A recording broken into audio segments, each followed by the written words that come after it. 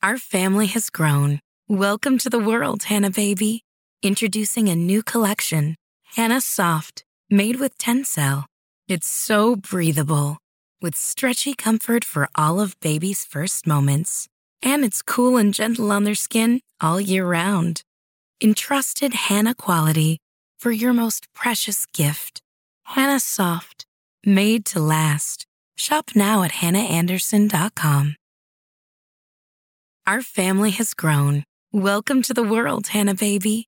Introducing a new collection, Hannah Soft, made with Tencel.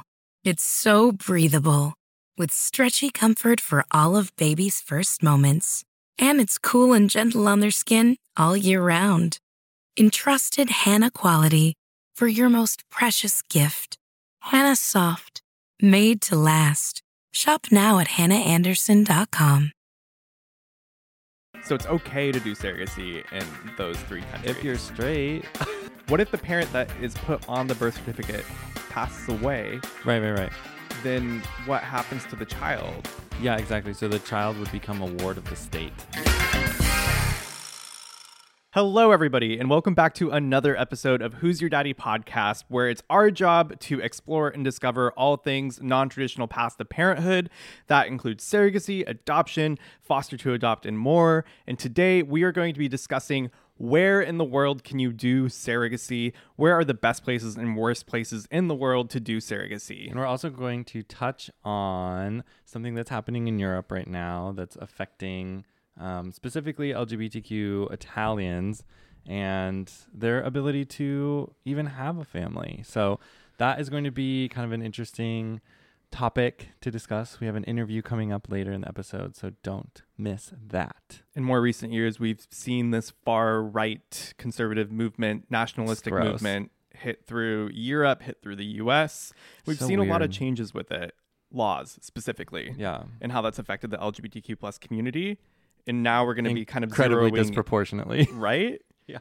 And now we're going to be zeroing in on some things that have really hit the news lately, and kind of how that is like legitimately affecting a lot of us. And we're going right to talk now. to a couple that it is affecting right now. So that's going to be very interesting to hear their perspective, I think. Yeah. But first, let's jump into where can you do surrogacy? Where's the best place to do it? A lot of people will probably realize that people come to the United States to do surrogacy, and there's definitely a reason for that. Yeah, well, why do so many people come to the U.S. to do surrogacy? Well, a lot of countries... Because I've heard, you can do surrogacy in other countries. You can do surrogacy in other places around the world. But why the U.S.? The U.S. doesn't have any federal laws that specifically address surrogacy, but because we're broken down into a state system, each state can kind of have their own laws or statutes regarding surrogacy. So even though the U.S. doesn't have anything federally, every state usually has something on the books, or if it's not on the books, it's just assumed that you can do it because it's not technically illegal. But there are a lot of states in the U.S. that have pretty good surrogacy laws that they've passed, some very recently. So yeah, let's jump into a little bit of that, because there are good and bad states in the U.S. as well. And then we'll talk a little bit about international. I do have a follow-up question, just to clarify. Yeah. Because I'm thinking, there's a lot of countries around the world that don't have any policies or laws around surrogacy as well. It's just not defined. So that's similar to the U.S. because federally we don't have laws in place to regulate surrogacy. However, you said the state system, we have our own more local statewide laws that occur and differs from state to state. However, are there protections in place within these states that protect intended parents, protect surrogates? What makes it different from, another country? Another country. The way that I understand it is in the U.S., states have a lot of power, right? So we're it's sort of the state experiment. So we're a bunch of little countries that are sort of under this umbrella of a bigger country, right? And if there is a federal law, which is why they call it the United States. Correct. Oh my God. So if there is a federal law, it supersedes state law. Right. Okay. But states are sort of allowed to do their own thing to a certain extent, as long as they're not outside of the federal law. So if there's no federal law banning surrogacy, states can kind of make whatever law they want regarding surrogacy. However, in some countries, the country itself has a federal law that says surrogacy is not allowed. Compensated surrogacy is not allowed. And then there's a XYZ. lot of countries that don't say anything. Right, but then they also don't have any protections in place. So the difference is, even if, United States as a whole doesn't have these laws in place, but the states themselves do, which is different than a country that just is like, we don't really care, but there's also no protections. There's no laws that define what a donor is, what a donor's rights are, what a surrogate's rights are, what the intended parent's rights are. So say I'm a person who wants to have a baby in, let's say, I don't know, Thailand, for example. Thailand doesn't have any specific laws on surrogacy. Not that I know of. Yeah. Okay. So we'll just say hypothetically, Thailand doesn't have any specific laws regarding surrogacy. I want to go to Thailand and have my baby there. So I find a gestational carrier and we're doing the thing in Thailand. Is there a possibility that like issues could come up legally? Like 1,000,000 times. Yes. Yes. Okay. Yeah. So I mean, like, if there's no, I'm not sure if it's expressly outlawed in Thailand, but like there's no laws in place to know what to do. So like when you're at the hospital and this woman is having a baby, there's no way to explain like what's happening based on their law. So like there's no way for you to become a legal parent in Thailand. Does that make sense? Right. And so and if you for took that baby, my husband to be the other legal parent. yeah. of So if that you took child. that baby home, you would probably be like accused of kidnapping. I mean, like, I think that's kind of what happens Wow. if you can't establish parentage in a country, and then you take a child from somebody who gave birth to that child, then even if you're genetically tied, I'm not entirely sure like if there's no laws that like help you navigate that system, then there's something in the law that could probably find you. Thank you for culpable. going on this journey with me. I wanted to kind of like bring this up and make this point because I'm kind of legally dumb in the It's all sense that good. I know very little about legal stuff. And a lot of the times when legality is mentioned, I just want to turn it off immediately because it kind of scares me. But like, making that jump from, hey, these are the laws to, oh, this is actually how it can affect you out in the real world. That is a really big point, and I'm glad that you helped make that, because that to me makes more sense to be like, oh, like reality, logistically, this is what can happen if these protections aren't put in place. Yeah, I've never ran that scenario in Thailand in my like through Google or like research, but my guess is that's Right. sort We're of just what would happen. A hypothetical situation. Yes. So the U.S. is the only country that has solidly defined laws that protect both surrogates and intended parents from potential legal challenges. Therefore, the United States is the best choice for international intended parents as well. Even though we don't have any national surrogacy laws, each state has their own regarding surrogacy.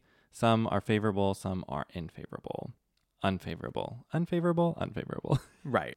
Interestingly enough, I ran across this little tidbit of knowledge, which is Kenya, Malaysia, Nigeria don't have formal laws, but surrogacy is permissible. However, so it's okay to do surrogacy in those three countries. if you're straight. Right. Yeah, because we know that If LGBTQ you're- people are heavily discriminated against in those countries. Yeah, I'm pretty sure like sodomy is punishable by death, and at least one of these. I didn't jump into all of their anti-LGBTQ legislation, but none of these are LGBTQ affirming countries, so does not apply to potentially the audience listening to this. Another little tidbit of information that I thought was interesting is Colombia allows commercial surrogacy. The practice is recognized by the Constitutional Court, but there are few regulations. A lawmaker in Colombia is proposing a bill that would safeguard surrogates, protective parents, and children, but I don't know that that's passed yet. I didn't figure out the exact date on that. But I know that there is a couple who did surrogacy in Colombia, and they're trying to help a bunch of people Yeah. do surrogacy in Colombia. So that could potentially They're not the be only couple. I've heard a lot of good things about doing surrogacy in Colombia, and Yeah. I think it's one of the up-and-coming countries that is really kind of like figuring it out. Like, yeah, it's super so, interesting. I mean, that's kind of an interesting point. I've heard a lot of people going to Mexico also to do surrogacy. I have heard about, I need to look a little bit more into that, but that didn't come up as like a oh, you could go to Mexico pretty easily and do surrogacy. Mm-hmm. My guess is that, again, there's probably not like a national law that helps or defines how that legal process plays out, which so much of this unfortunately ends up being a legal process because you're dealing with parental rights, compensations, payments. I mean, just that's kind of a scary insurances. thing, though, when you're thinking about doing this in another country, the possibility Oh my God, of your right to being a parent of your child not being respected or granted, and therefore losing access to your baby that you now have like spent years and years in the making of like of growing your family. Well, there was just a straight couple that made national news that had a child via IVF and surrogacy in Mexico. Oh, I remember this and story. The dad had to. I don't know why the mom couldn't go, but for whatever reason, the dad spent like 1 or 2 or 3. How many months? I can't remember. Up to like, I feel like it was maybe 3 months in Mexico trying to get all the paperwork together so that they could like adopt their own son, so that they could take their son out of the country, like take the child home, you know what I mean? Wow. And so like the mom like didn't get to meet her child. I think they got to see him or her in the hospital, but then they weren't able to take them home until like they were like 2 or 3 months old, I think. So even that's just a straight couple that's trying to like, have a kid through surrogacy and do it in Mexico. And so that's why I think like, yes, you can do it, but I think it's also just sort of tenuous. I mean, yeah, it makes sense why the U.S. is such a popular destination to do surrogacy, and if there are protections at the state level to like protect intended parents, the surrogate and the child. Yeah. Georgia has also been a popular destination for country, not the state. Fertility tourism. Correct. The country. Commercial surrogacy is legal for heterosexual couples, but not gay couples. So that's one thing, is you can go to Georgia if you're straight, but not if you're gay. Ukraine used to be kind of a hub for surrogacy, but obviously not anymore. Right. And then Russia used to be somewhat of a hub for surrogacy, but they've outlawed anyone outside of Russia to do surrogacy in Russia. As of December 2022, from what I read. So it's all internal. But again, like same-sex marriage, all that is not legal in Russia. There's no LGBTQ plus rights. There's huge discrimination. It's dangerous to be gay in Russia. Bad. So like it's not even a possibility for LGBTQ plus people to go to Russia and do surrogacy. Which again, when you look something up as a gay person, you always have to add the caveat, but what if I'm gay? You know what I mean? Yeah. Like, it's like, oh, people do surrogacy in Georgia. Oh, but just straight couples. You know what I mean? It's like you always have to, or Kenya or Malaysia or whatever. Which is part of the difficulty in looking up this information, because when you were looking this stuff up, you got a lot of information specific for heterosexual couples, but you weren't, you had to do a little bit more digging to find. Right. Like, a website can be like, oh, Kenya, Malaysia, and Nigeria allow it. It's permissible. But then you're like, but I'm gay. So probably it's not permissible. Yeah. It's like, so unless I like put on a front and I like pretended to be straight, and then I could go like through surrogacy in one of those countries. But man, that's so far away. Like not, I guess for us, it's very far away. Oh, yeah. Obviously not everybody in the world. Right. Is doing surrogacy from the United States. I mean, and that's that goes without saying that when we're talking about this, not only is it applicable to those in the U.S., but we're speaking to everybody outside the U.S. as well, because surrogacy happens all over the world. Yeah, and so we can talk about Nigeria everywhere. might be a lot closer for somebody who's in Spain or something like that. But you know what I mean? It's still not possible to go and do that if you're LGBTQ. If they're straight. If they're straight. So that's where surrogacy is legal. What about the places where it's, I don't know, is there an in-between between legal and illegal? I mean, yes. So Canada, Denmark, New Zealand, Brazil, Britain, and Australia allow some forms of altruistic surrogacy, but for-profit surrogacy is banned. So it's kind of like restricted, regulated. I think it's regulated anywhere that allows it to a certain extent. But in these cases, there's no like in the US, you typically have a base compensation on top of other fees that are incurred that just can't be the surrogate's responsibility. That's the intended parent's responsibility. In those countries, the base compensation is an illegal act of payment, essentially. So in these restricted countries, it's commercialized surrogacy is illegal. Altruistic surrogacy is legal. Yeah. So altruistic essentially meaning like, I will carry your child. I will volunteer to implant the embryos that you've created so that, we can make a child and bring a child into the world. But the only thing that you can pay for is like the medical fees, the transportation fees, hotel, that sort of stuff. Right. So any fees that are incurred, but there's no payment. Yeah. There's no payment in the US. There's sort of like a pain and suffering, which sounds really bad, but like it's uncomfortable, I guess. Hormone injections are uncomfortable. Like it's uncomfortable, right? Uncomfortable to go through like a pain and suffering embryo. sounds real. Like yeah, I guess we're gonna So that's painful, potentially suffering. Obviously, you're putting somebody's body through a bunch of different stuff. So yeah, there's no compensation for pain and suffering in those countries. I know some people mentioned Canada. We looked into it like briefly.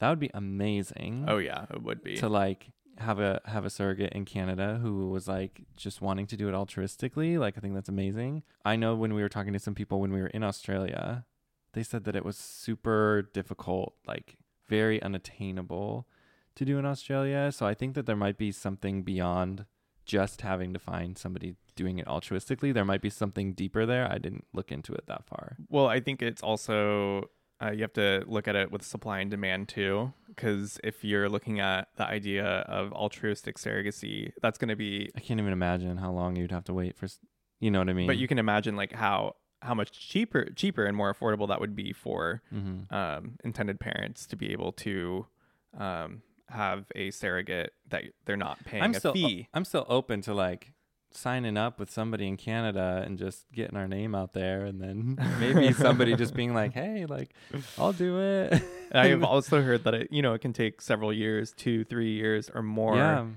to sit on a list in Canada in order to get an altruistic surrogate. Because if you have, that's one of the big draws of the US too for surrogacy is a lot of people in the US do surrogacy, or they're more tempted to do surrogacy because there's at least that incentive, that payment, to be able to make an income through doing surrogacy. Well, it's work. I think it's a lot of work. I think that the argument that it's the paperwork, the legal work, the appointments, like there's so much that goes into it. Yeah, time, emotional investment, all of it. It's 9 months of someone's time and energy to like create a child. So it makes sense. Obviously, I think anything that deals with money can end up with twists and turns that aren't great. But overall, I understand the like for-profit commercial surrogacy like model. Like, and then there's a whole argument against it. We'll get into that when we talk about Italy, I think.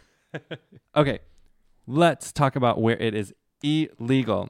Cambodia, Denmark, France, Germany, Ireland, Italy, Spain, Portugal, Bulgaria, and Nepal. All illegal.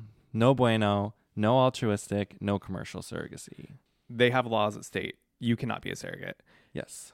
And then with that, I find it so surprising to me that like most of Europe it's not possible to do surrogacy in most of Europe. It's very interesting. It is, yeah. But I think again, it's that commercialized versus altruistic surrogacy. Well, you actually know what the other part of it is? What? It's when we were talking to somebody, or when somebody was talking to us about going to Canada, or we were looking it up or something. In the US, the insurance company, the insurance policy, our health insurance system in general is just like completely bonkers and doesn't make any sense. Right. We know that. And so a surrogate that has health insurance will not be covered if they are carrying somebody else's child, unless their health insurance has a very specific surrogacy rider built into it that says like your pregnancy will be covered if you are a surrogate. But that is like pretty rare. Yeah. So typically intended parents have to buy a separate insurance policy. The surrogate has her own insurance policy for her health. We have insurance that we have for ourselves, but then just for the pregnancy, the 9 months, there has to be a third insurance policy that's just covering the pregnancy and the birth. Oh my goodness. But in those other countries, a lot of countries in Europe, pretty much all the countries in Europe that I can think of, Canada, Australia. Well, Canada's not in Europe, but I get what you're saying. No, but they all have universal health care. Right. So the government is essentially footing the bill, which by like government, it's just like, everybody's paying into the healthcare system. But the government is paying for that pregnancy as well. So if surrogacy is allowed, if compensated surrogacy is allowed, those countries would become, I think, like big havens. Oh my God. For surrogacy, yeah, they because would. U.S., I feel like a lot of people in the U.S. would be going there, of course, to go through surrogacy because they wouldn't have to purchase this extra health insurance policy that can be anywhere from like, I've read like 5,000 to like 30,000. Like I'm still not sure why that figure is so bizarre, but I think that's part of it. Tons and tons of money that the government would be paying for regarding healthcare for surrogacy. Yeah, potentially. Yeah. So I think that could be part of it. Maybe somebody can fact check me on it, but it's a good point to make. Like, I actually don't know. We're just like big. The U.S. is just a big capitalistic society. So like, if insurance companies can make money off of people going through surrogacy in the United States, like the U.S. is gonna be like, okay, sure. It's another statement for the wild, wild west. It's the wild, wild west. Why it is the wild, wild west out here? I don't know why that's so hard for me to say. I don't know, but so the U.S. being the kind of like favorite place for people to do surrogacy because of laws and protections. There are good places and bad places in the U.S. to do surrogacy. The best place, hands down, in the U.S. to do surrogacy is California. Bar none, California. They have the most laws that specify the roles of donors, intended parents, gestational carriers, etc. State laws, protections. Yeah. Pre-birth orders, names on birth certificates, like legal documentation of like how this process works. Runs so smoothly. California knows little what to they're no doing. issues. That's great. The one problem is when you are the best at something, you're usually the most expensive place to do it. Yeah. So, this is the best car in the world. That would be great for me to have, but it's probably going to be really expensive. This is the best place to do this process, but it's probably kind of expensive. They have like the best IVF clinics, the best laws for surrogacy. So if that's affordable for somebody, and if money is not necessarily an issue, that's the place to do it. California knows what they're doing. But there are other states that are also very like surrogacy friendly. So DC, Idaho, New Hampshire, Rhode Island, Washington, New Jersey, Vermont, Nevada, Connecticut, Delaware, Maine. I am surprised to see Idaho on the list. Yeah. I have to say. I mean, DC, New Hampshire, Rhode Island, Washington, that all makes sense. I also am surprised not to see Oregon on this list. But let's talk about Idaho. Why Idaho? Yeah. So Idaho is kind of a... somebody was saying that Idaho is like a big mecca for surrogacy. We actually have friends that did surrogacy in Idaho, but the laws 2 years ago were not the laws that they have now. So this was literally as of like a couple months ago. I think it was June 2023. Oh my. Idaho just passed a protective surrogacy law. So the law provides a simplified process similar to that in Utah, where the intended parents or parents enter into agreement prior to attempting a pregnancy. The legal agreement must be submitted to an Idaho court for verification that it meets the requirements of the law. Then immediately after birth of the child, notice is filed to the court of birth and an order is issued permitting the intended parents to be legally recognized as the child's parents. So summarizing that in terms that we can all understand, what?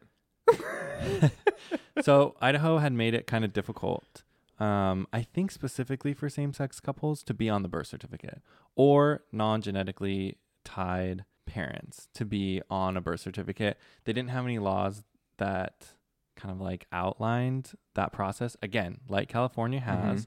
And so sometimes I think then it just gets thrown up to a judge or a court and they get to decide, which is the kind of a weird thing. It's like in some of these places, in some of the places like in Oregon and like It's like gambling with your parental rights. it ends up being up to a judge sort of like pre-birth orders or adoption stuff. You just have if you don't have these laws in place, sometimes it can be a long process. Our friends were kind of part of like making this push forward because they had kind of a difficult time doing the adoption process after the child was born. So basically what ends up happening is the child will be born. One of the parents, intended parents, is put on the birth certificate, but the other parent is not. No, the surrogate mother is. The surrogate mother. And so the one that's not even genetically related. And then you have to go through. Oh, yeah. So gestational carrier, right? Gestational so she carrier. is like, no. But she carried the baby, of course. But she carried the baby, so she gets put on the birth certificate as mom. Right. Okay. And then But she has no intention of being mother. Yes. And even though there's a bunch of documents that they've signed, supposedly with lawyers and legal documents, that like this person still gets put on the birth certificate because there's no they don't know how to law that like clarifies that. Yeah, exactly. Wow. Yeah.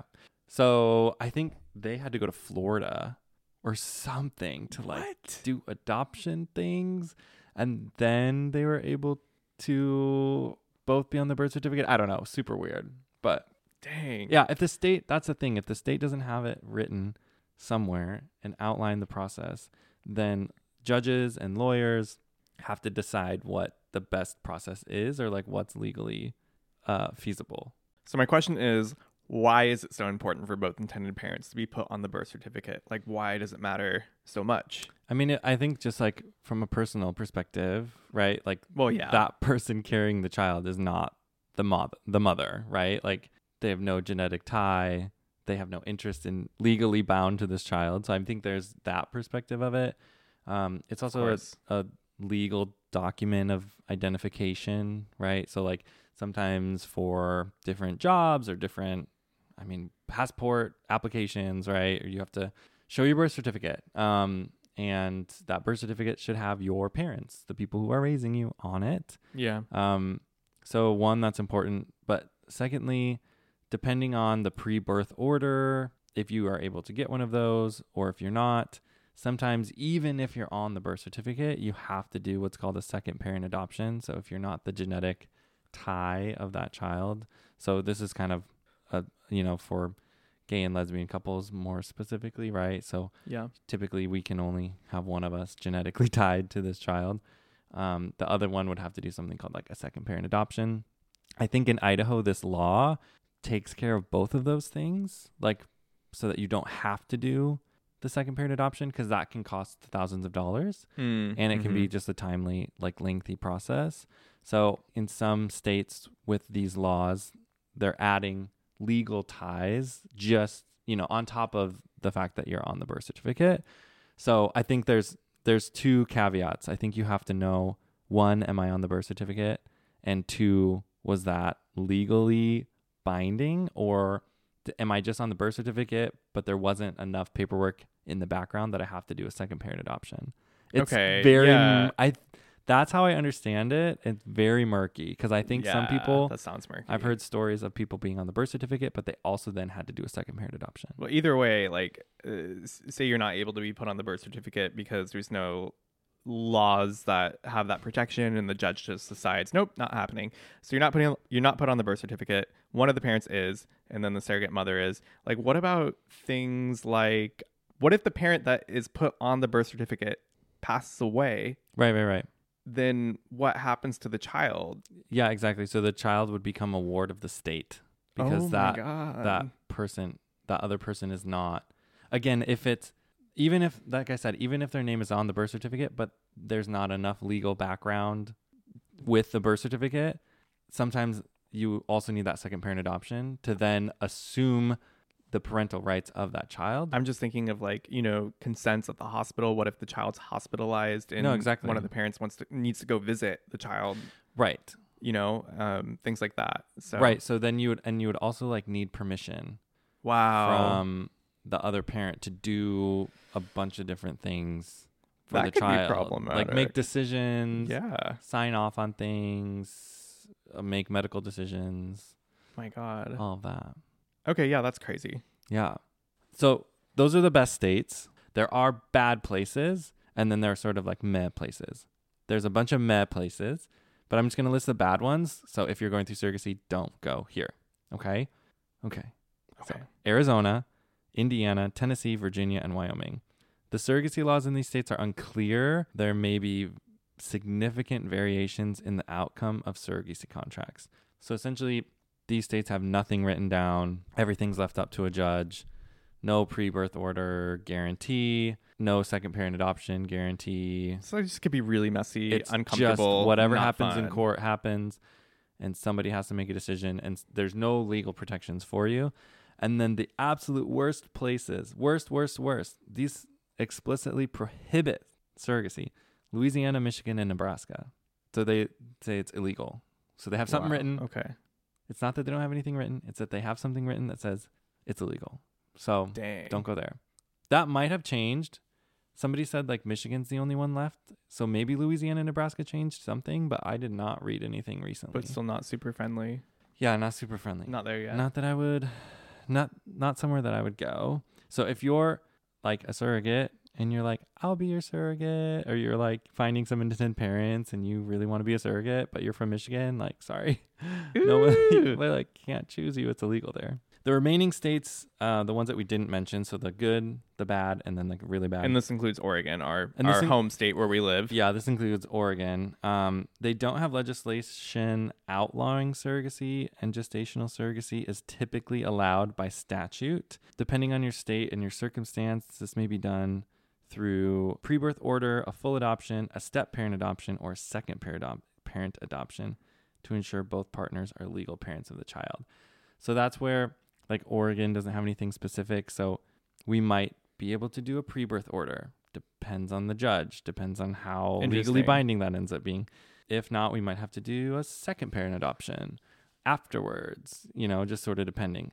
Oregon is very like lenient in most of these cases. So even though it doesn't clearly dictate when pre-birth parentage orders will or won't be granted, it's usually up to a judge. Usually judges in Oregon, you're going to be in a metro area, and they're probably going to be somewhat liberal leaning on these things, and they're going to understand the process of surrogacy, because I think surrogacy is done quite a bit in Oregon. Typically, a pre-birth order is accepted when at least one of the intended parents is genetically related to the child. In other situations, a post-birth adoption may be needed to establish legal parental rights for intended parents in Oregon. The birth certificate does include the name of the surrogate in Oregon, but Oregon law allows this to be changed really easily. So intended parents can remove her name and add their own regardless of gender. If both intended parents are the same sex, it doesn't hinder this process. So that's where it's the same as like it was in Idaho. It's just Idaho made it really difficult to remove actually, the surrogate. Oh, okay. But Oregon's makes it like really super easy. So it's just fine. Yeah. And Oregon's maybe a lot more of a liberal state compared to Idaho. So your Yeah. chances of getting a judge that is going to approve your pre-birth order is far more likely. Yeah. And again, like Oregon is one of the most popular states for surrogacy in the U.S. You have people from all over the world that come here to do surrogacy. Mm-hmm. And yeah, I mean, that was kind of a question that came up, was like, oh, I wonder why Oregon, Mm-hmm. if like, there's not the same protections as what you would get in California. But It's going to be a cheaper for it. It's going to be a cheaper area probably to do it. Comparatively. Yeah. But it says in all cases, Oregon's vital records will honor a second parent adoption order from another state. So even if you do surrogacy in another state, Oregon will honor that. Oregon will honor like whatever, second parent adoption. So Wow. pretty lenient, like, but also nothing like in stone. So maybe we can change that. We can be change makers. Tina. Right? I can knock on Tina's door, right? Tina Kotek is the governor of Oregon, by the way. We should bring this up to your brother. Yeah. He'll make it happen.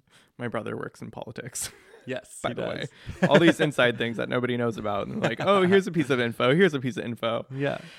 Oh God. Okay. Well, speaking of politics, let's get Speaking of into politics. this Giorgia Meloni business and what is going on in Italy. This is going to be a conversation on this far right nationalistic conservative movement that's going through Europe, specifically the recent news that's been all around Italy and how that's affected LGBTQ plus families everywhere.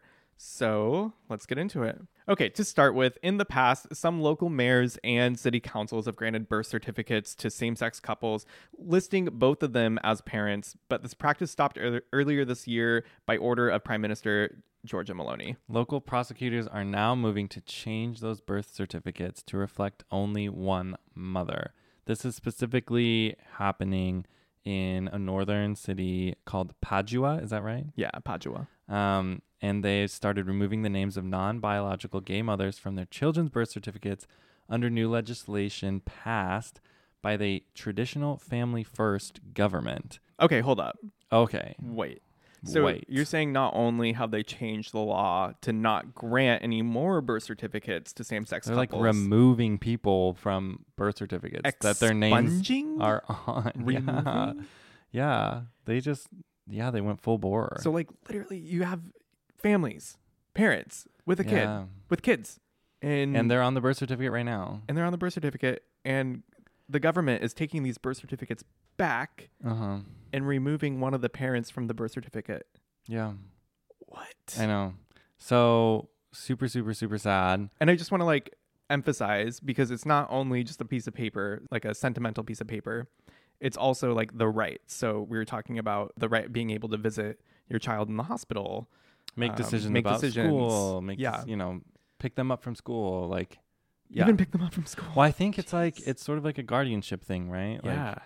Like, it's like if I drop my kid off at school and I say that this other person's going to pick them up, like I, as the parent, have to delineate that.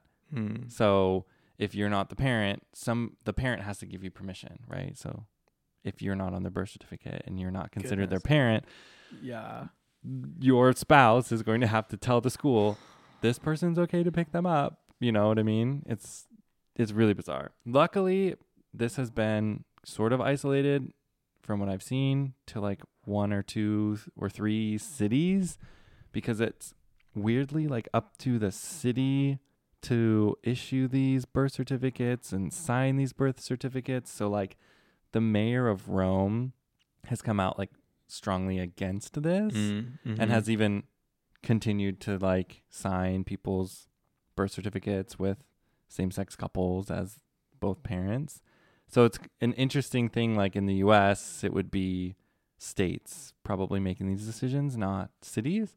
But here it's like everything's controlled by city, which like how many thousands of cities are in Italy? Or like a region, like a city regional area. Right. Yeah. So very, very, very wild. To note, Italy doesn't allow same-sex marriage. They don't recognize same-sex marriages. But they do recognize same-sex civil unions since the year 2016. Yeah. So also problematic when you're trying to establish parental rights if you can't be legally married. Another thing is that Italy doesn't allow LGBTQ plus couples to fully adopt, or they don't allow adoption rights in Italy. And this is also in part because surrogate pregnancy is also illegal in the country.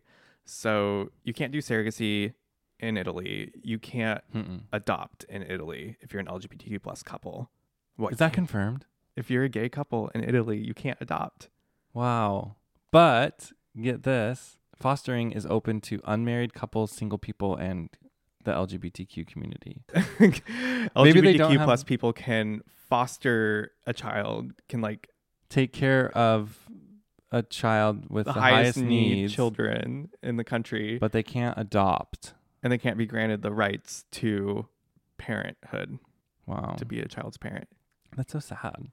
I think when we think of Europe, we usually think of them being like more forward thinking, like on super progressive, on the cutting edge social of things. issues. Yeah. Not the case. Wow.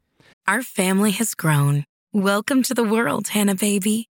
Introducing a new collection, Hannah Soft, made with Tencel.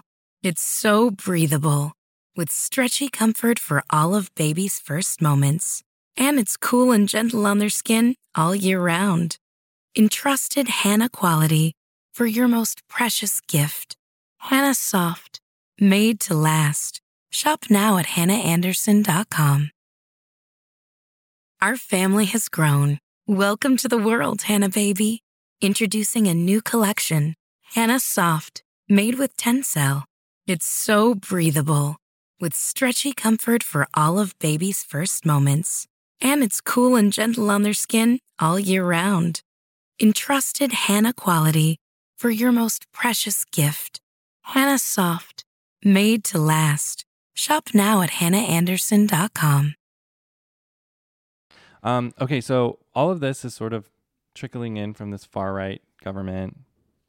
This woman named Georgia Maloney, who I don't want to give like too much time to, but let's just figure out who she is. She joined something called the Italian Social Movement, which was like a right-wing party founded by supporters of Benito Mussolini, who, if you know anything about... Oh, the fascist. Bad guy, fascist. Yeah, World War II. We don't like him. Do we remember that? She was big fan growing up. So fast forward to 2019, the Brothers of Italy, which is essentially like a fascist leaning right-wing party. It's kind of like the party from Benito Mussolini has evolved and changed over time into other political groups. And now this Brothers of Italy, is that what it's called? Yeah. Is like one of those groups that have come out from this fascist movement. Yeah. And they went from like in 2019 getting maybe 6% of the vote in an election to 2022, they got 26% of the vote. Whoa. Which in Italy somehow made them the controlling party and put her... There's a lot of parties. Put her as, you know, the person in charge of Parliament, Minister. the Prime Minister. Yeah. She's running on this very Floridian style family first. It's called God, Family, Fatherland. That's the name of the pro-family campaign called God, Family, Fatherland. Wow. Yeah. Okay. One of the thing that gets me is like one of their biggest pushes for this government is to encourage women to have children. Right. But I mean, like, okay, yeah, I know it's funny because they have a really low birth rate. Right. Yeah. And I think that is kind of where this problem stems from. Ironic. Well, it's because, yeah, Italy has a really low birth rate. It has the lowest birth rate in Europe. Lowest in the world. 1.24 per woman is among the lowest in the world. It doesn't say the lowest, but it says among the lowest. And Italy's population is consistently aging. Oh, yeah. So you're getting more and more old people, less and less young people, and the economy is suffering because of that a little bit. So this is sort of like a thing throughout the world, right? Like this is kind of happening in every country. Old people are a huge swath of the population, and then they stop working and they go on Social Security, and Social Security is being paid by us at the moment. And if there's less of us working and contributing to Social Security, there's not enough money for them to like live. Right. And so that's essentially what's happening in France, right? So they're trying to increase the retirement age. It's happening. It's always a topic of conversation in the US. And now it's, I think, becoming more of a top of mind in Italy. And in Italy, it's, right? it's Because mostly it's super old population and not enough right. young people. And most of the younger women in Italy are taking care of their older parents. Well, that was one thing that was said is that, you know, besides all of these factors, lack of affordable childcare, low salaries, precarious work contracts, and the tradition of women bearing the burden of caring for older parents, it's like, it's not a very conducive world place to have children. Yeah. There's not much benefit of having a child other than like, well, I mean, if you want a family, that's why you have a child. That's why you have a child, right? But like economically, you're not benefiting from having a child. Like if the government is just like, you need to have a child, and you're like, I can't afford a child. You're more like disadvantaged economically. Yeah. I mean, it's just a really expensive world to have kids in right now. And I don't think that older people understand that. It's not just like, we can't just have like a million kids. Oh yeah. Like we can't afford it. It's just not possible. I wasn't even connecting that like to us, but like, cause I mean, yes, but even in the US, it's the same yeah. thing. So okay. Yeah. I guess I'm getting layers of understanding right now. Well, I mean, and then like people are thinking, oh my gosh, what kind of life can I provide for this child? And costs of everything keep going up, and you have to pay for sports. And then are they going to go to college? How are you going to afford college? Because college tuition and costs keep rising all the time. And millennials are carrying like the most debt of any generation ever. And it's a rough time to just tell people who are in their 20s and 30s to just have more children. babies. Like, but only tell part of the population, like LGBTQ plus people cannot have don't babies. You dare have babies. Don't have babies, but the straight couples, yes, you can have babies in Italy. Pope Francis also stated recently he was encouraging Italians to have more children. He denounced the financial precariousness that is facing a lot of young couples, but he also denounced this selfish, egotistical choice that has led to a record low birth rate and is threatening the country's economic future. Just like bonkers. A weird thing to say. That's a weird thing to say. Like, take no account of the world as it is and just be like, you're selfish for not having kids. Yeah. Like, not a good look. No, that's not. Also, like, our generation, I think, is probably the most environmentally conscious generation thus far. Well, I think Gen Z is probably no, that's more. what I'm saying. But like Gen Z are like childbearing at this point. They're in their low 20s. Yeah. I mean, like, hello, I know Gen Z. I know Gen Z people who have children. People aren't doing great things for the planet. You know what I mean? Like each person has a carbon footprint. Each person creates trash. Like, I think we as a generation don't feel like it's our job to continuously increase the population of the world when we like actively see human activity destroying it. That's a kind of like a factor that might play into, it plays into my mind of like, if we could just have kids, if we were a straight couple, we could just have kids.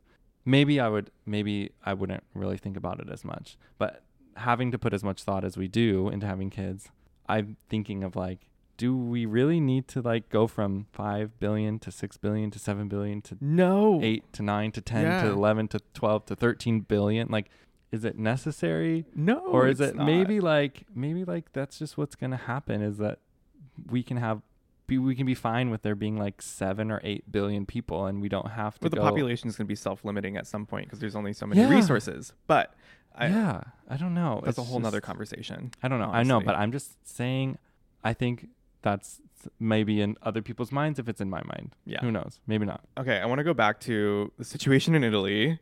No, of course. Yeah, and I'm thinking of I'm saying like that could be in the minds of some Italians. We were just in Italy. There is like very little land that's not occupied by humans. Yeah. Like, that is a small country with like 60 some million people. Oh, it's the size of Oregon. Oregon has like 4 million people. Holy crap. I mean, it was so packed. So, Padua. What do you want to say? Well, as of recently, 27 mothers have been removed from 27 birth certificates. This is true? So this is like, all right, we're dealing with small numbers here, but this is like a very significant thing. Slippery slope. Yeah, and that's kind of why we're talking about it, because it's freaky, it's scary, it's weird, it's unprecedented. Yeah. Can I say that? Yeah. Well, the measure also stops men in same-sex relationships from registering the birth of their child with both fathers' names.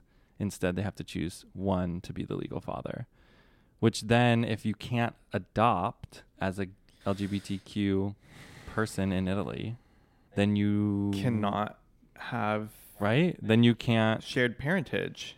I don't know, as a family, right? Yeah, that's what I'm basically reading. Destroying like the possibility of LGBTQ plus families having a family. So then, if one passes away, right, then there's going to be this lengthy process to try and legally adopt the child. But then if LGBTQ people can't adopt, then how is that even going to be possible? And like you mentioned before, this affects lots of different rights to the non-registered parent, and it requires them to access or gain permission from the other parent in order to carry out everyday family tasks like picking up the child from school. But wait, there's more. Her government, Meloni's government, also introduced legislation to extend the national ban on surrogacy to couples who use services abroad. Whoa. So anyone breaking the law could face 2-year jail term and a fine of more than $1 million. So I'm sorry, not only is like surrogacy out, oh my God. So they're trying to like outlaw surrogacy, you from doing surrogacy anywhere in the world. If you're an Italian citizen. How is that? How can you do that? That's just wild to me. Yeah. Oh. That law hasn't been debated in Parliament yet. But that's kind of like the real possibility of what we're looking at with this government. Yeah. But also that affects heterosexual couples. Right. But it's It's just disproportionately surrogacy. right. But it's So- disproportionately affecting No, totally. LGBTQ+ But like, couples. if it's just a surrogacy, that could be a heterosexual couple. Yeah, if you are absolutely. having trouble getting pregnant, like, sorry, you can't do surrogacy abroad. You can't do surrogacy, period. You can't do surrogacy, period. No, totally. Justin Trudeau like spoke out against this, which I thought was very nice of him to do. We love Justin Trudeau. At the G7 summit, he said Canada is concerned about some of the positions Italy is taking in terms of LGBTQ rights, and to which Giorgia Meloni looked really uncomfortable, I guess. So, which she should. That's just some bonkers, crazy stuff that happens when you let crazy, radical, right-wing political leaders start running things. And we actually got in touch with one of the couples. One of the parents was removed from the birth certificate. And From Padua. And we did an interview with them to just kind of like go through their experience and like what the heck is happening, you know, like what are their options moving forward, how does this change their life, et cetera, et cetera. So we really wanted to hear, the perspective of somebody that this is truly affecting. Yeah. So we were super happy that they were willing to come on and share their knowledge. We are talking to Michela and Viola in Italy, and this is a couple that has actually been in the news because one of them was removed from the birth certificate of their child, which is obviously very devastating. And we are so lucky to have Giacomo and Sydney here helping us translate. So we were just going to kind of ask them about their experience and like what's been going on and just all this news that has just kind of cropped up in Italy recently. So one, welcome to our podcast. Thank you so much for being here. And if you guys just want to give a little introduction of yourselves, that would be great. I'm Michela. She's my wife, Viola. We formed a civil union a couple years ago. We were supposed to do it during the pandemic, but we did it right after the lockdown. We decided to start a family. And because of this, with everything that's happening in Italy, after our daughter Julie was born, we landed on many newspapers because our daughter was born with two mothers, but at a certain point in her life, when she was 9 months old, one mom was removed from her life. I'm curious because there were multiple women like removed from birth certificates. So you're not the only ones that were two women on a birth certificate, correct? Like, did you know other people that had done this? We are not the only ones. After the election of Giorgia Meloni and the letter from Minister Piantedosi that instructed mayors to stop transcribing birth certificates, we were the first or second couple to be removed from the birth certificates. So the first or second family to be removed in January 2023. The cancellation was very, very fast. We went to court and our daughter had a mother removed from her birth certificate at the beginning of April. We were the first family for whom this process was retroactive because they did not stop Julia from having two mothers recognized. Julia had two mothers, but one was canceled later on. Now there are other certificates that the courts are considering.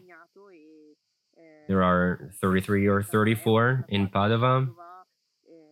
So unfortunately, we're definitely not the only ones. Yeah, because they're in, is it Bergamo? Padua. No, but I think are they in Padua or are they in Bergamo? Bergamo? Yeah, so they're in Bergamo. Bergamo started doing it before Padova. Oh my God, really? Oh, wow. Wow. Padua is like the one that's in the news. It's in the news. It's like 27.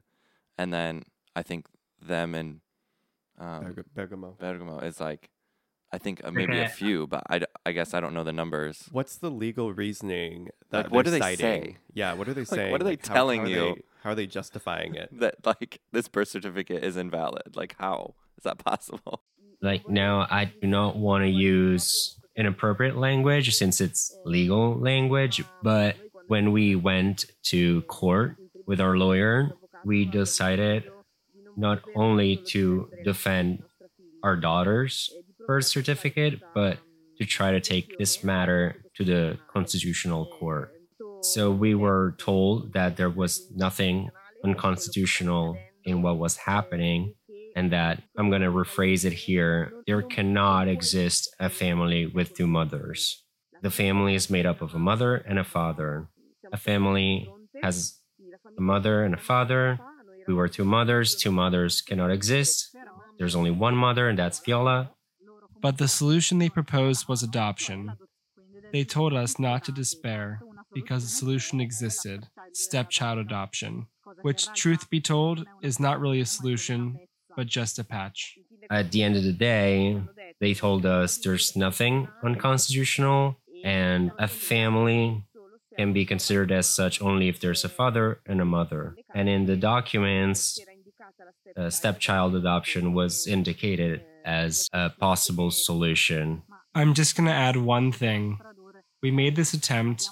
We went to the Constitutional Court with the lawyer, not only to defend ourselves, but also because the judge of the Constitutional Court 2 years ago said it was necessary to legislate on the subject, because there is no law in Italy that talks about birth certificate transcriptions of family with same-sex parents.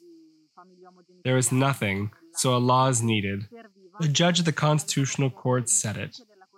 The judge asked the parliament to legislate on the subject. It's been several years and nothing has been done, and there's an important normative void in Italy. In the documents, the court, in their final ruling, tells the city of Bergamo to cancel my name from our daughter's birth certificate because a family cannot be made of two mothers. Giulia has a mother, that's Viola, and I am Viola's partner, but I'm not Giulia's mother. Giulia has one mother. That's Italy's stance on it. So how did this affect your family, and what are the implications to this decision being Yeah, like what are the passed? practical implications? Like if something happens to the biological parent, right? And then what happens to the child if this step parent adoption doesn't go through, or she's still removed off the birth certificate? Is it like she's not the mom at all, or like how does it affect them? If something happens to Giulia, in the most positive of the hypotheses, she's giving to her grandparents, Viola's parents, and in the worst case, she would be put up for adoption. I have no saying today legally in Julia's life, but I do pay for her essential services. This is something that I always emphasize, because if I have no right or responsibility, actually, so I could say today, I'm just leaving. Goodbye, everybody. I have no responsibility, which is terrible. I have no right, so I can't. Well, I couldn't. I'm gonna use could because it's not like that. I couldn't take her to the doctor. I couldn't pick her up from daycare, but actually, I do take her to the doctor and I do pick her up from daycare. I do pay for the essential services because Viola and I are considered as a unit by the government because we live in the same house.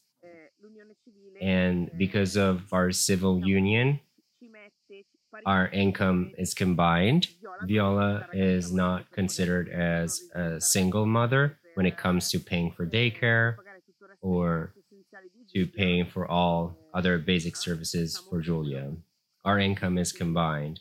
This is another important paradox that families like ours are living in Italy. I cannot take advantage of any of the benefits. For example, at work, I didn't have the right to maternity leave. I don't have right to taking time off when Julia is sick. I use PTO days because I can do it, but I do not have a right to anything. We already started the path of stepchild adoption precisely because these things I'm telling you are very serious and difficult to manage in everyday life. Funny, ironic thing is that they are considered as a family for tax purposes. So they are taxed as if they were a family. And Viola is not a single parent, a single mother. Because if you are a single mother, then you have like a discount on like daycare or services. Oh my God. They are paying taxes as a family, but they're not getting like the benefits of I'm being so family. mad. So they're getting They're being taxed like a family, but they're not Treated given like a the family. rights as a family. But their rights are not those of a family. Okay, so we don't want to take too much of your time. This has been like mind-boggling and very eye-opening. But is there anything else that you want to say about just the situation or like your experience in Italy or anything that we didn't touch on yet that feels important to share? It's important that you keep talking about it, especially abroad. Since we started talking about this in some foreign newspapers, others have come. This is a picture of Italy that is very different from the one you would imagine an Italy in 2023 that prevents functional families like ours that are full of love to cultivate a healthy relationship and a healthy family. It is something to tell outside our borders because things can slowly change. And because children like Julia and families like ours should not go through all this that we're going through. I will adopt Julia as they suggested, not because I think that I have to adopt my daughter, because she is my daughter. She was born from the great love between me and Viola and from a donation. But I hope that nobody will have to go through the things we are going through in the future because it's a pain that cannot be described. We are happy about this, but very tired, but very happy. We're tired because we have a job, as well as what's our main job, which is our family. We have to dedicate time to our family, to our jobs, and everything else we have to do is extra, like being on social media, telling our story, having created a small community of almost 10,000 people who love and support us, but above all, talking to newspapers, which is not easy for us, but we decided to do it because we really don't want any other child, no other family to go through what we are going through because it's absurd in 2023 in a democratic country in Europe.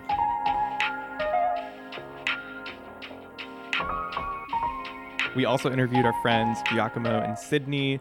Giacomo is from Italy. They now live in Pittsburgh, Pennsylvania.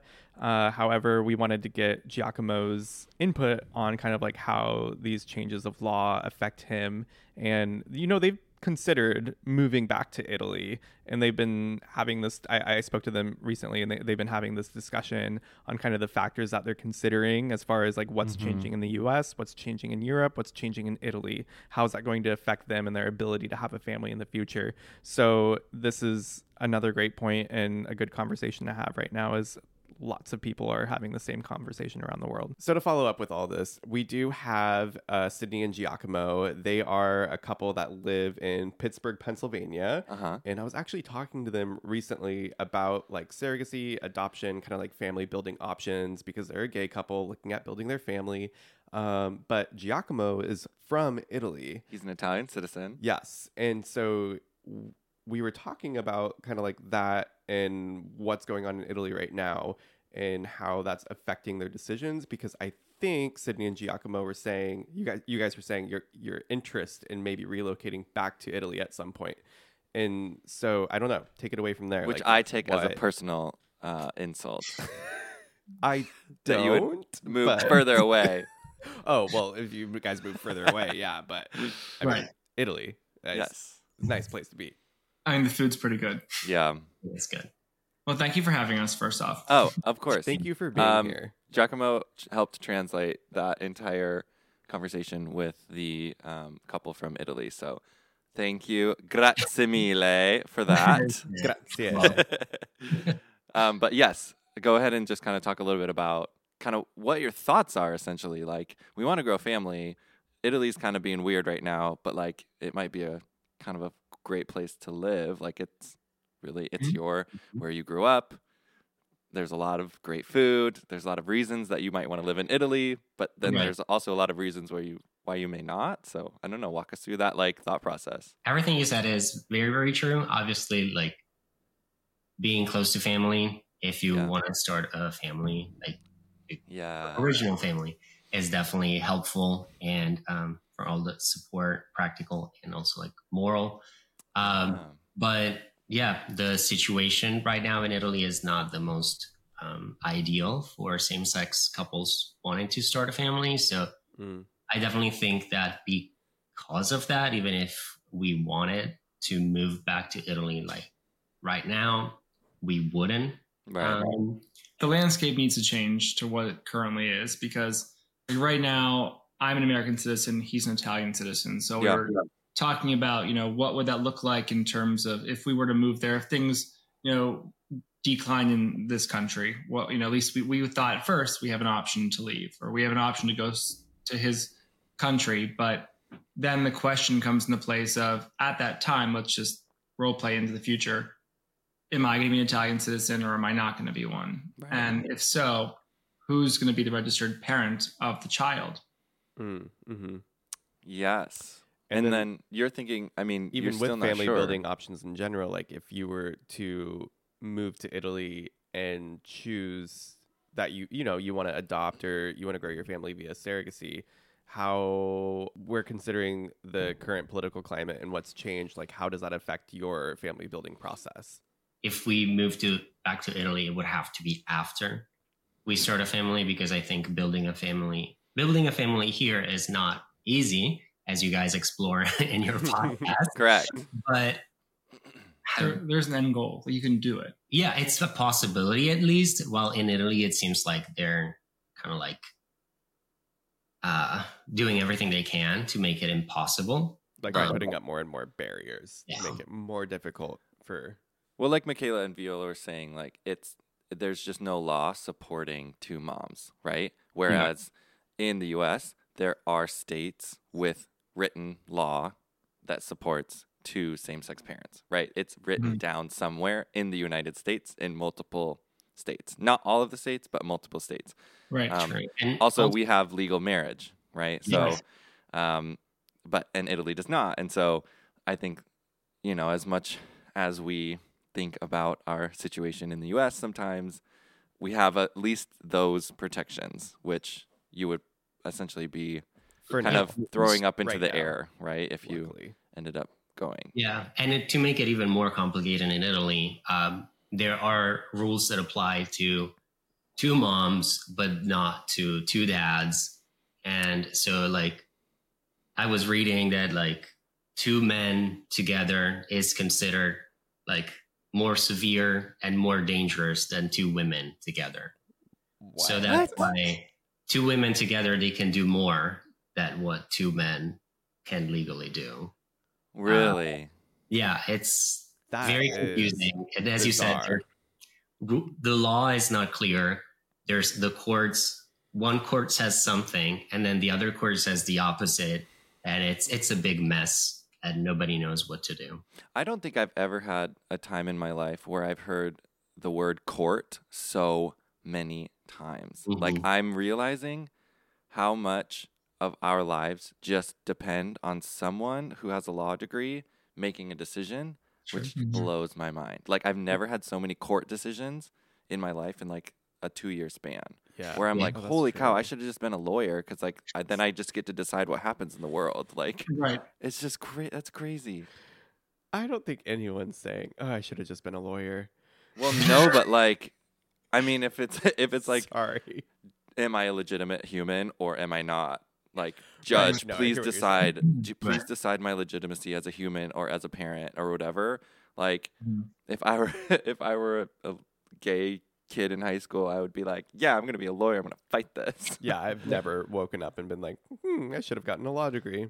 I think it's just the influence behind it. I didn't realize the The influence dream behind is it. It's wild. Something to we think were about. when we were having this conversation, because it opens up so many different levels.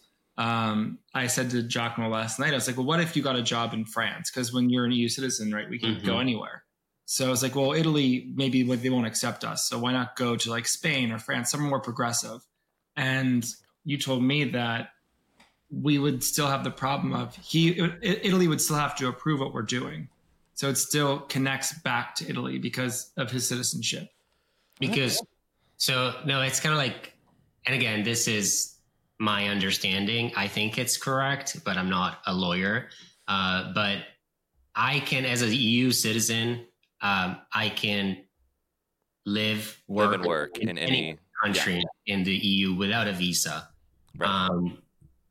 And Sydney could too, because our civil union is registered in Italy. But so he was saying, we're going to France. What if you get a job in a country that is not Italy, that allows adoption and all that? Wouldn't that work? And I think it wouldn't, because as an Italian citizen, all the bureaucracy needs to go through Italy. So like, I'm not going to get a French passport. I'm not going to get, I cannot get a French passport because I'm not a French citizen. So I need to go through Italy for. Well, they had their child in Spain, right? So they had the child. I think they had the child in Italy. Okay, but they did the IVF fertility stuff in Spain. Okay. Okay. Well, yeah, that would be complicated. Gotcha. Okay. Yeah. So I guess it's long-term family planning. At the end of the day. Yeah. That dual citizenship or not. Do you have it sounds like you have a pretty strong draw to want to go back to Italy. Is that because of the amount of family that you have there? I don't. Well, in the foreseeable future, I don't see us moving back to Europe. Yeah. I do like the idea of always having the option. Yeah. To do it. I'm very jealous of that option. Yeah. And that's why I want my children to be Italian citizens, because this way they'll have the option to do whatever they want, wherever they want it to do it. Yeah. So more just the opportunity. That's what I'm more drawn to. Can they be dual citizens rather easily if you guys are registered in the US and then? Yeah, with Italy and American citizenship, they are compatible. Not all countries allow it. I know India doesn't allow it, but or China, but Italy does, and US. Okay, and then just to round out, what do you hope to see changed in Italy? Maybe gay marriage would be nice, because that would open the door to families and totally opportunity. I think, in a nutshell, that same-sex couples could be treated the same way as not same-sex couples, heterosexual couples are. I think that's the ultimate goal. We don't want more, just want the same. Literally. I think it's interesting when legalizing marriage equality in the US became this personal thing for people who hold certain religious beliefs. And it's like, it's not about that. Like, I didn't decide that marriage meant I could go visit him in the hospital, like if he's dying or whatever, it's like, I didn't decide that. That's not like in a religious text of like, marriage means you can do this, marriage means you can do that, like all the legal stuff. It's like, I'm not trying to like diminish any of your religious beliefs. Somebody decided that marriage means all these legal things, and I would like to be protected. It's like, we want the legal protections. You can want the same protections. You can have your view of what marriage means from a religious standpoint. I just want the legal part of it to be protected and like legitimized as a human. So yeah, exactly. It's like, you brought up a good point yesterday about the kids too. Like it's just all these things are hurting the children at the end of the day. I know. Yeah. Which they claim they want to protect. Like, Right. Like, protect the children. We want to protect the children. Well, like, don't delegitimize their family. Like, I don't know. Right. It's just... Put them in foster care or something.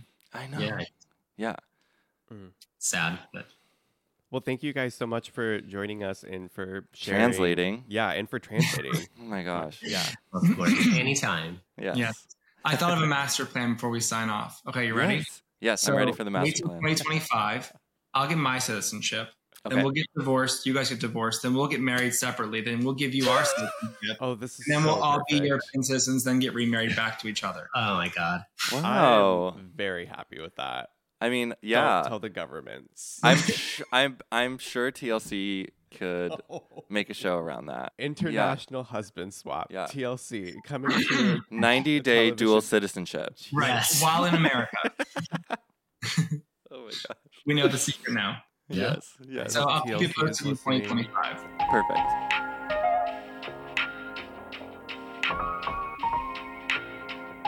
I am thankful that we have the ability to do surrogacy in the U.S., that we live here. Yeah. And like, I do feel, I don't know, relieved in a sense after talking about this and researching it more and seeing like how difficult it is in other places. And I hope that, LGBTQ plus people everywhere can have more access to having a family, building a family. This is like kind of... It's a weird thing, and knowledge is power. And now you have the knowledge of where the best places to do surrogacy are in the US and in the world. And where to avoid. Yes.